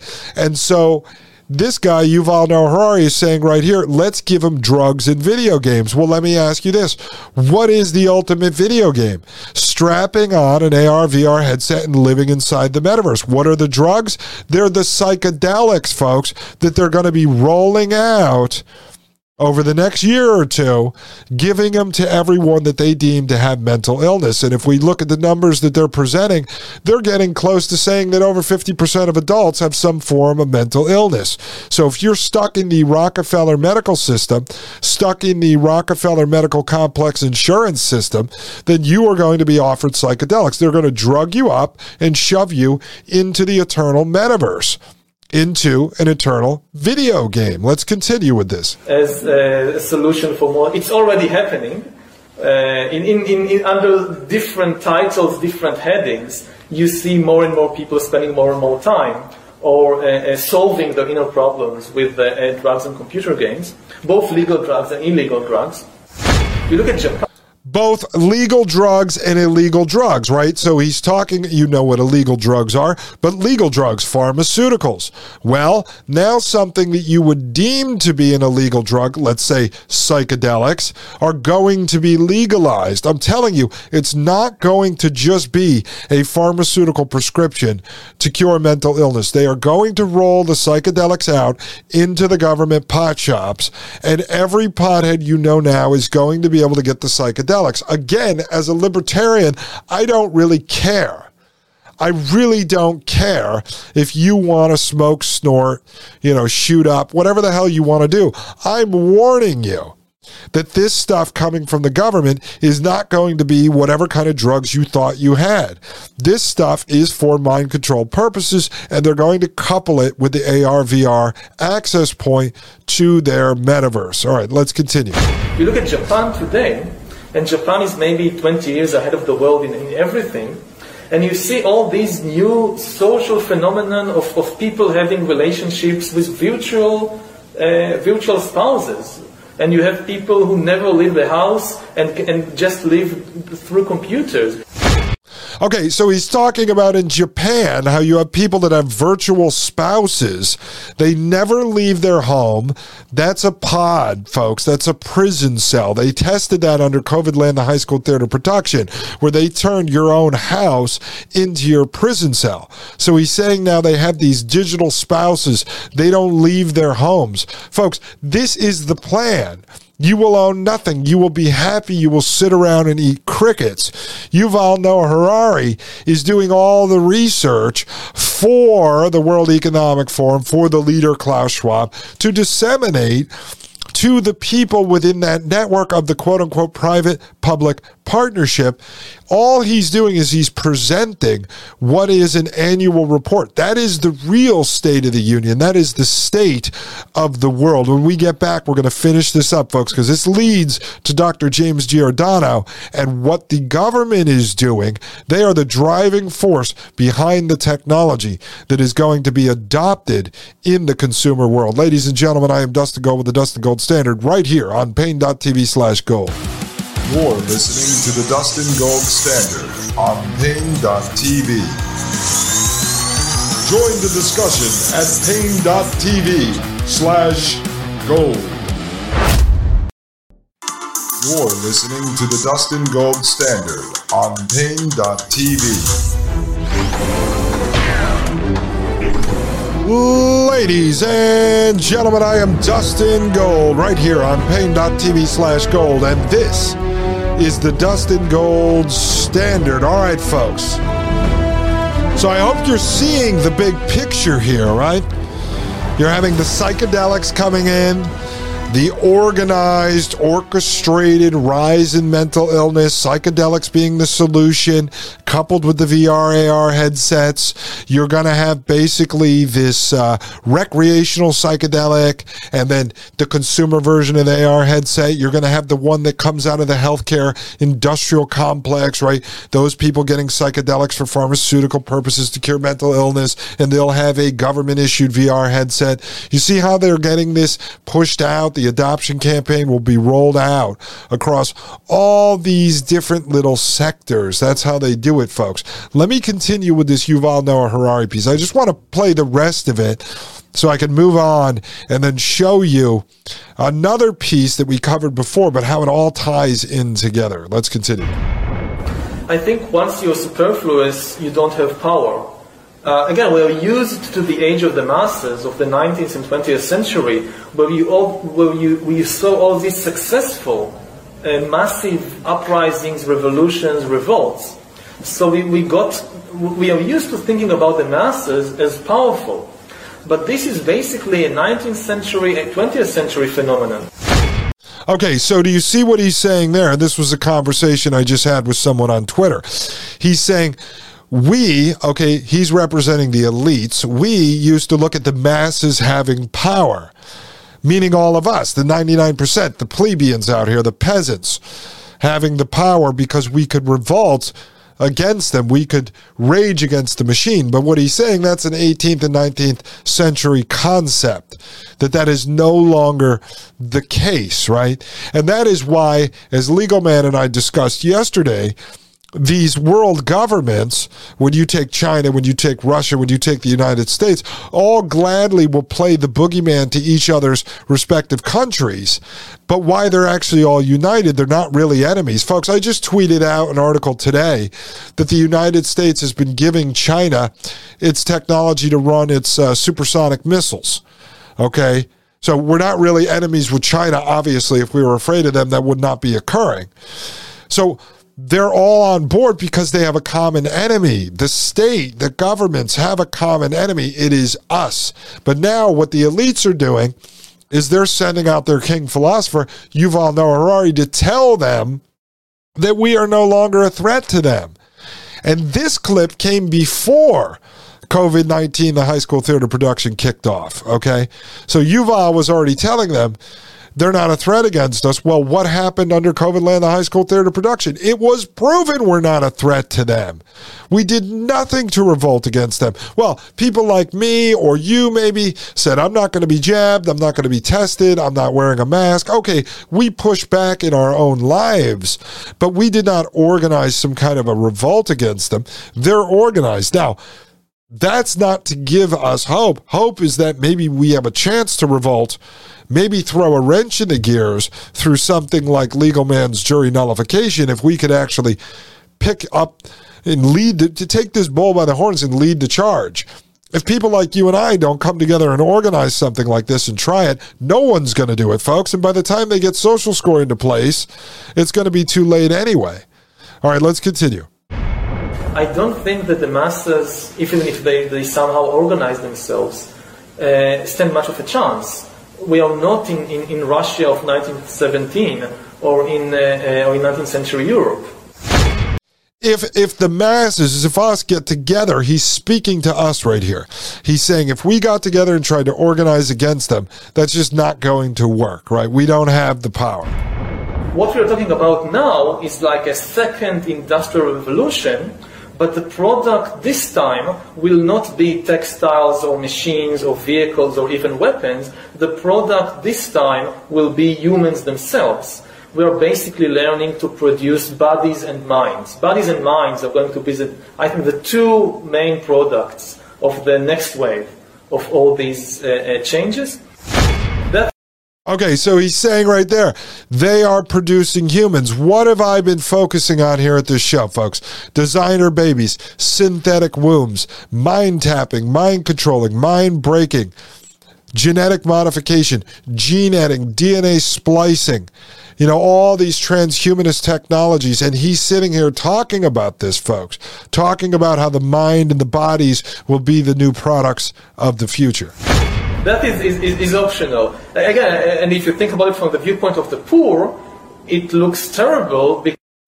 Okay, so the viewpoint of the poor, it looks terrible, and that's where it goes back to him talking about the quote they opened with, that basically you're going to have all these useless humans, and they're going to just hook you up to video games and give you drugs. Now, when he said that, do you think he was just talking out of his butt? No, he was not talking out of his butt, folks.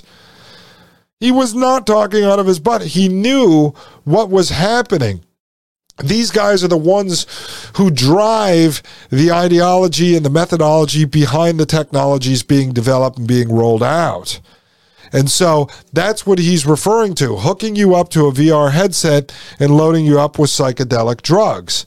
Now, there's another piece here I'm going to play, but I want to show you something that we talked about before, because this is actually quite important. All right, a couple of weeks ago, I showed you this article from Yahoo News titled "China Forces Bus Drivers to Wear Emotion Tracking Bracelets," okay? And this article, just in case you don't remember, it said bus drivers in Beijing have been told to wear wristbands that monitor their emotions, according to reports. The new public transport measures have raised privacy concerns among some legal experts who warn of increasingly broad surveillance of citizens in China. The state-run Beijing Public Transport Holding Group claimed the electronic bracelets were necessary to protect public safety, the South China Morning Post reported. Around 1,800 trackers have already been distributed to long-distance bus drivers, according to state-backed Beijing daily newspaper. The wristbands are reportedly able to monitor a wearer's vital signs, such as heart rate and blood oxygen level, as well as their sleep stats and overall emotional state. Now, I'm going to end right there because I reviewed the entire article with you before. Okay, but you understand what's going on here now, right? And just Step away for 2 seconds from the AR, VR headsets and the psychedelic drugs. And now think about the fact that in China, a couple of weeks ago, they started making bus drivers there wear bracelets that can read their emotions, all right, under the guise that they need healthy bus drivers. But it says right there, they could read their vital signs such as heart rate and blood oxygen level, as well as their sleep stats and overall emotional state. Now, when you put on the AR, VR headset and you're living inside that metaverse, what do you think Apple's AR, VR headset is also doing? It has 12 cameras, sensors, skin sensors, thimbles you wear on your fingers. It is doing the same exact thing to you. Now, let's listen to this clip from Yuval Noah Harari speaking in front of Davos at their annual meeting in 2020. Just imagine North Korea in 20 years when everybody has to wear a biometric bracelet which constantly monitors your blood pressure. Oh, wait a second. Wait a second, ladies and gentlemen. Hold on. Let me back that up. What did our old buddy Yuval Noah Harari, the king philosopher of the Fourth Reich, say 2 years ago? 2 years before the bus driver bracelets rolled out in China. Hold on. Just imagine North Korea in 20 years when everybody has to wear a biometric bracelet which constantly monitors your blood pressure, your heart rate, your brain activity, 24 hours a day.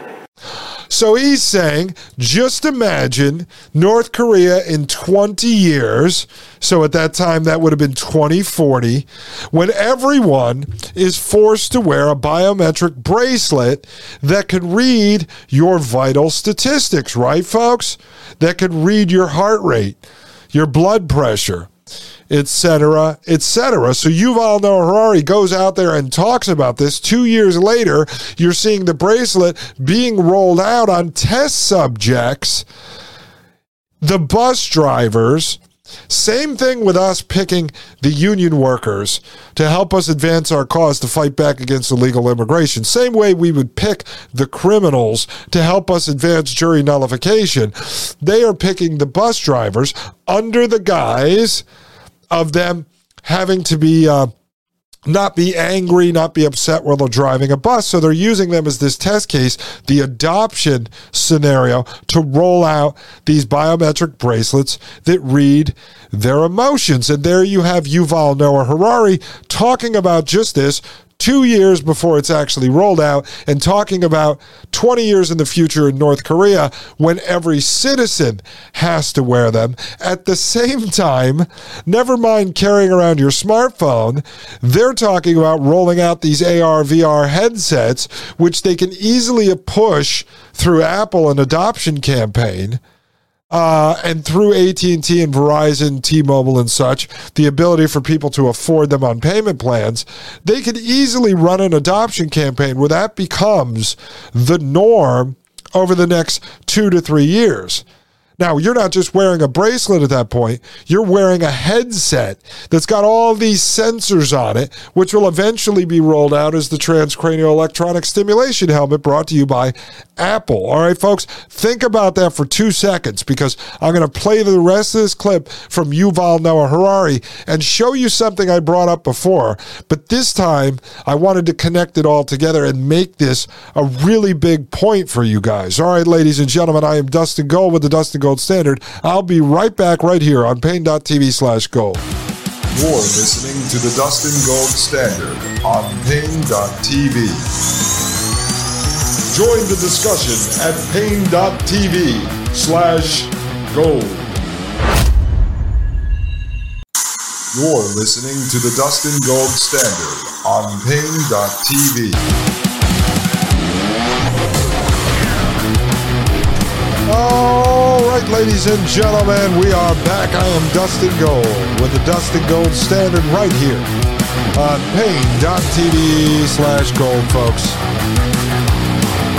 All right, before I lose my train of thought here, my mind is bouncing in 100 directions. Let me just play this clip through here of Yuval Noah Harari. Let's listen to what he says. Just imagine North Korea in 20 years when everybody has to wear a biometric bracelet which constantly monitors your blood pressure, your heart rate, your brain activity, 24 hours a day. You listen to a speech on the radio by the great leader, and they know what you actually feel. You can clap your hands and smile, but if you're angry, they know you'll be in the gulag tomorrow morning. Okay, so just let's listen to this one more time. I hate to keep repeating this, folks, but this is highly important. I'm not going to back it up the whole way, just about halfway back. Just listen one more time. 24 hours a day. You listen to a speech on the radio. You listen to the speech on the radio, okay? So let's just pretend his vision is 20 years in the future, 2040, because he's given this speech in 2020. You're listening to a speech on the radio from the great leader, Kim Jong-un's, whatever, son. I don't know who that is. Kim Jong Potato Head or whatever it is. You're listening to that on the radio. You wear a biometric bracelet that's obviously hooked up via Bluetooth or Wi-Fi up to the government, and the government knows how you're actually feeling. Well, forget the bracelet, even though now we know they are using the bracelet on the bus drivers in China. You are going to be wearing a VR AR headset, maybe by that point in 2020, some sort of transcranial electronic stimulation helmet, or at that point, maybe a Neuralink brain chip. But let's just say, let's take the Apple version I just read to you of the AR VR headset. All the stuff that picks up with the sensors and the cameras and the retina scans, they can read your true emotions through your eyes. They know how to sense your fear, your anger, your love through your eyes. So you're giving them these vital statistics to actually read your emotions. And I'll show you this momentarily. Let's continue with this. By the great leader, and they know what you actually feel. You can clap your hands and smile, but if you're angry, they know you'll be in the gulag tomorrow morning. And if we allow the emergence of such total surveillance regimes, don't think that the rich and powerful in places like Davos will be safe. Okay, and so the reason why here at Davos, at World Economic Forum, that Yuval Noah Harari is talking about this, I'm sure many of you have actually watched the full speech, of which I won't get into right now. I have not reviewed it in full on this show because a lot of people have covered this. Whitney Webb has covered this, Alison McDowell, I'm sure many of you have heard it, so I don't want to bore you to death with covering the same thing others have. But at this point, we could probably play the whole speech and pick it apart now and compare and contrast to everything else that we've watched and actually talk about how the vision that he lays out is actually coming true. So Yuval Noah Harari is not warning the peasants. He's giving an annual report to the elites, to the social engineers. So as he's standing there explaining this, and he says, well, if this could happen, it could also happen to us. We could also fall prey to this technology. Basically telling them we have to get ahead of it, develop it, own it, control it, and use it against the peasants. All right, because whenever you listen to him, he has complete and total disdain for the peasants. He hates us. He says we have no free will. I can't do the voice right now because I'm kind of stuffed up.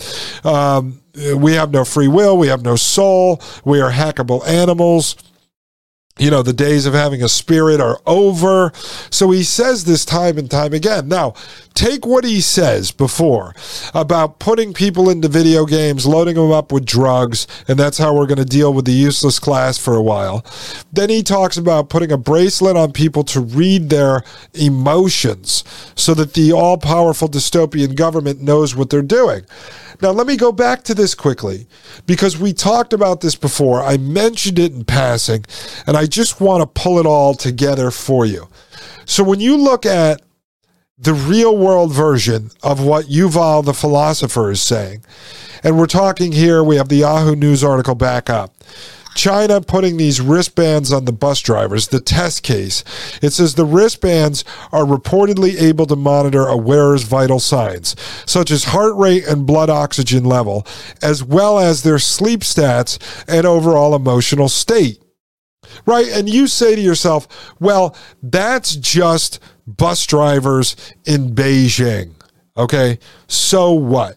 How would they force adoption of something like this on everyone else? Well, we see the AR, VR headsets coming. And you say, well, what about the people that aren't going to use the AR, VR headsets? Well, the Fitbit can do the same. Well, there are people that won't wear the Fitbit. Okay, the iWatch. Well, there's people that aren't going to use the iWatch. But then we covered this in our Baby Smart Tech series, and I just want to bring it back up to remind you.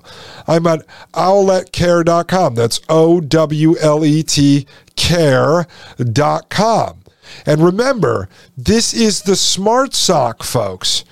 All right, that people are putting on their babies. And the reason why I just remembered this, because I don't remember everything I talk about on the shows, but I heard someone talking about it in the grocery store, how they had bought this for their grandchild. And so when you go over to this website, just check it out. This is the Owlet Dream Sock. It says, monitor what matters most. And this is a little neoprene sock you put on your child. And it attaches up via Bluetooth or through the internet. I believe this one actually, the sock beams the data over to the docking station where you charge it.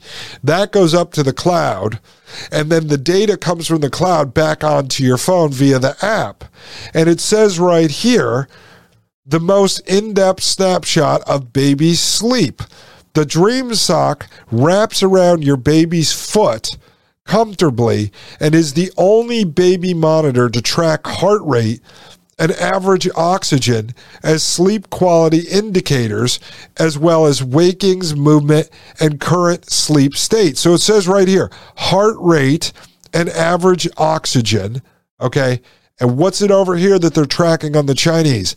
Vital signs such as heart rate and blood oxygen levels, right? And then on your baby, sleep quality indicators, as well as wakings, movement, and current sleep state. What are they tracking over here on the Chinese guys? Sleep stats and overall emotional state. So you're now giving the state, because the CEO of this company, we showed an interview, young guy, where he said they're collecting all this data. They have the largest database on newborns ever created. So you're giving this company access to, in the cloud, any data in the cloud, and I didn't dig deep into the company. I guarantee it's connected to the government. I mean, it just always is. Has access now to your child's emotions. Their vital statistics would lead to the emotions. Same thing the Chinese are doing. And right here, you have Yuval Noah Harari in 2020 telling the World Economic Forum, telling the members of Davos that they will have the ability to track everyone's emotions. So instead of the government saying you must wear this wristband, okay, they are pushing it out into the lexicon, into the mainstream, forcing the adoption through a variety of products. We could probably look it up and find 50 products right now. So whether it'll be the AR goggles, the VR headsets, smartphones themselves, iWatches, Fitbits, baby socks, bracelets they're giving to the bus drivers, they will force the adoption, the ability to read and control your emotions. And then you will couple that with the psychedelics that we covered in multiple episodes, and then effectively make Yuval's prediction, basically his blueprint to the elites, of plugging everyone into the video games, which will be the metaverse. Living in a cyber world is just a giant video game, and giving you drugs, he said, both legal and illegal. So they're going to just make the illegal legal, and they're going to be forcing the psychedelics into you folks. And the reason why we had to go down that path, and I think it's very important because we just connected a lot of pieces together from multiple shows coming out of the last, say, 20 shows, we're then going to move into this video here posted at the Modern War Institute. And never forget, Yuval Noah Harari and these world elites, these technocratic transhumanist social engineers, have waged war on all of humanity. But we're going to watch this guy next episode. I've been waiting to bring this in. Now it's time to do it. This is Modern War Institute, mwi.usma.edu. It says MWI video, The Brain is the Battlefield of the Future, Dr. James Giordano. And this video is from 2018, so 2 years prior to Yuval right there talking about putting the bracelets on everybody and reading their vital statistics.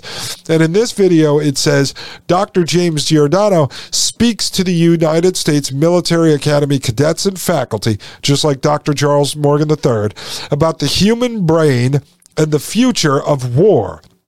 Giordano is chief of the Neuroethics Studies Program and scholar in residence in the Pellegrino Center for Clinical Bioethics at Georgetown University. Recent history has been substantial advancements in neuroscience and neurotechnology, Giordano explains. These advancements are almost certain to impact the wars are fought in the future. In many ways, the brain might even become part of the battle space. This event was hosted by the Modern War Institute, and then we're going to watch and analyze this full video. Dr. James Giordano also co-authored Cyborg Soldier 2050. As I said, ladies and gentlemen, the Frankenstein technology is developed inside of the state. Then it's ushered out through the quote-unquote public-private partnership, and it's pushed into the so-called private sector to be turned into consumer products and the adoption of such forced onto the public. It all connects. I hope you can see it. The rollout of psychedelics through the increase in mental illness, the VR headsets, reading our emotions, hacking our mind, forcing us into the metaverse. Folks, they have declared war on humanity. Now you ask yourself and you say to yourself for a moment, Dustin, there is no hope. No, there is hope. You wouldn't be listening to me if you did not have hope. This is about being gold-pilled here. Not black-pilled to the point where you say, it's all destroyed, there's nothing we can do, we can't fight back. Not white-pilled and saying, well, yes, but there are solutions. Gold-pilled in which we do take action. I tell you, stop talking about dealing with local farmers. Go deal with the local farmers. Stop talking about withdrawing from the Rockefeller Medical Complex and just withdraw. Well, stop talking about all of these things. Now, we have something real, this jury nullification. Could this be a way to try to fight back against the system? One last shot. Look, many of us 4 or 5 years ago, we thought Donald Trump was the last shot. That's why we all went to the mat for him.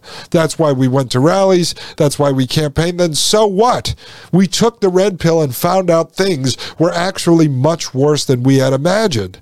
But I believe this jury nullification, folks, that this is some sort of a glitch in the matrix. It's a crack in the matrix.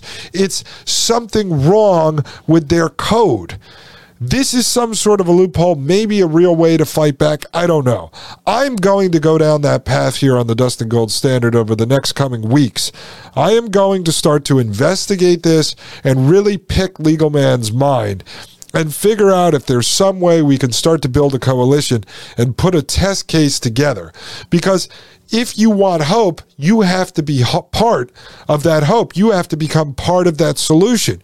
You can't just sit around and bark at everyone else to come up with the solution. So it might be time to put your energy, put your creativity, put your skills to work, put your money where your mouth is, as we figure out a place that maybe we can kick off some kind of ground game and see if we could give the state, the technocrats, the transhumanists, a run for their money. Ladies and gentlemen, I am Dustin Gold. This is the Dustin Gold Standard, and you are listening to Pain.tv/gold.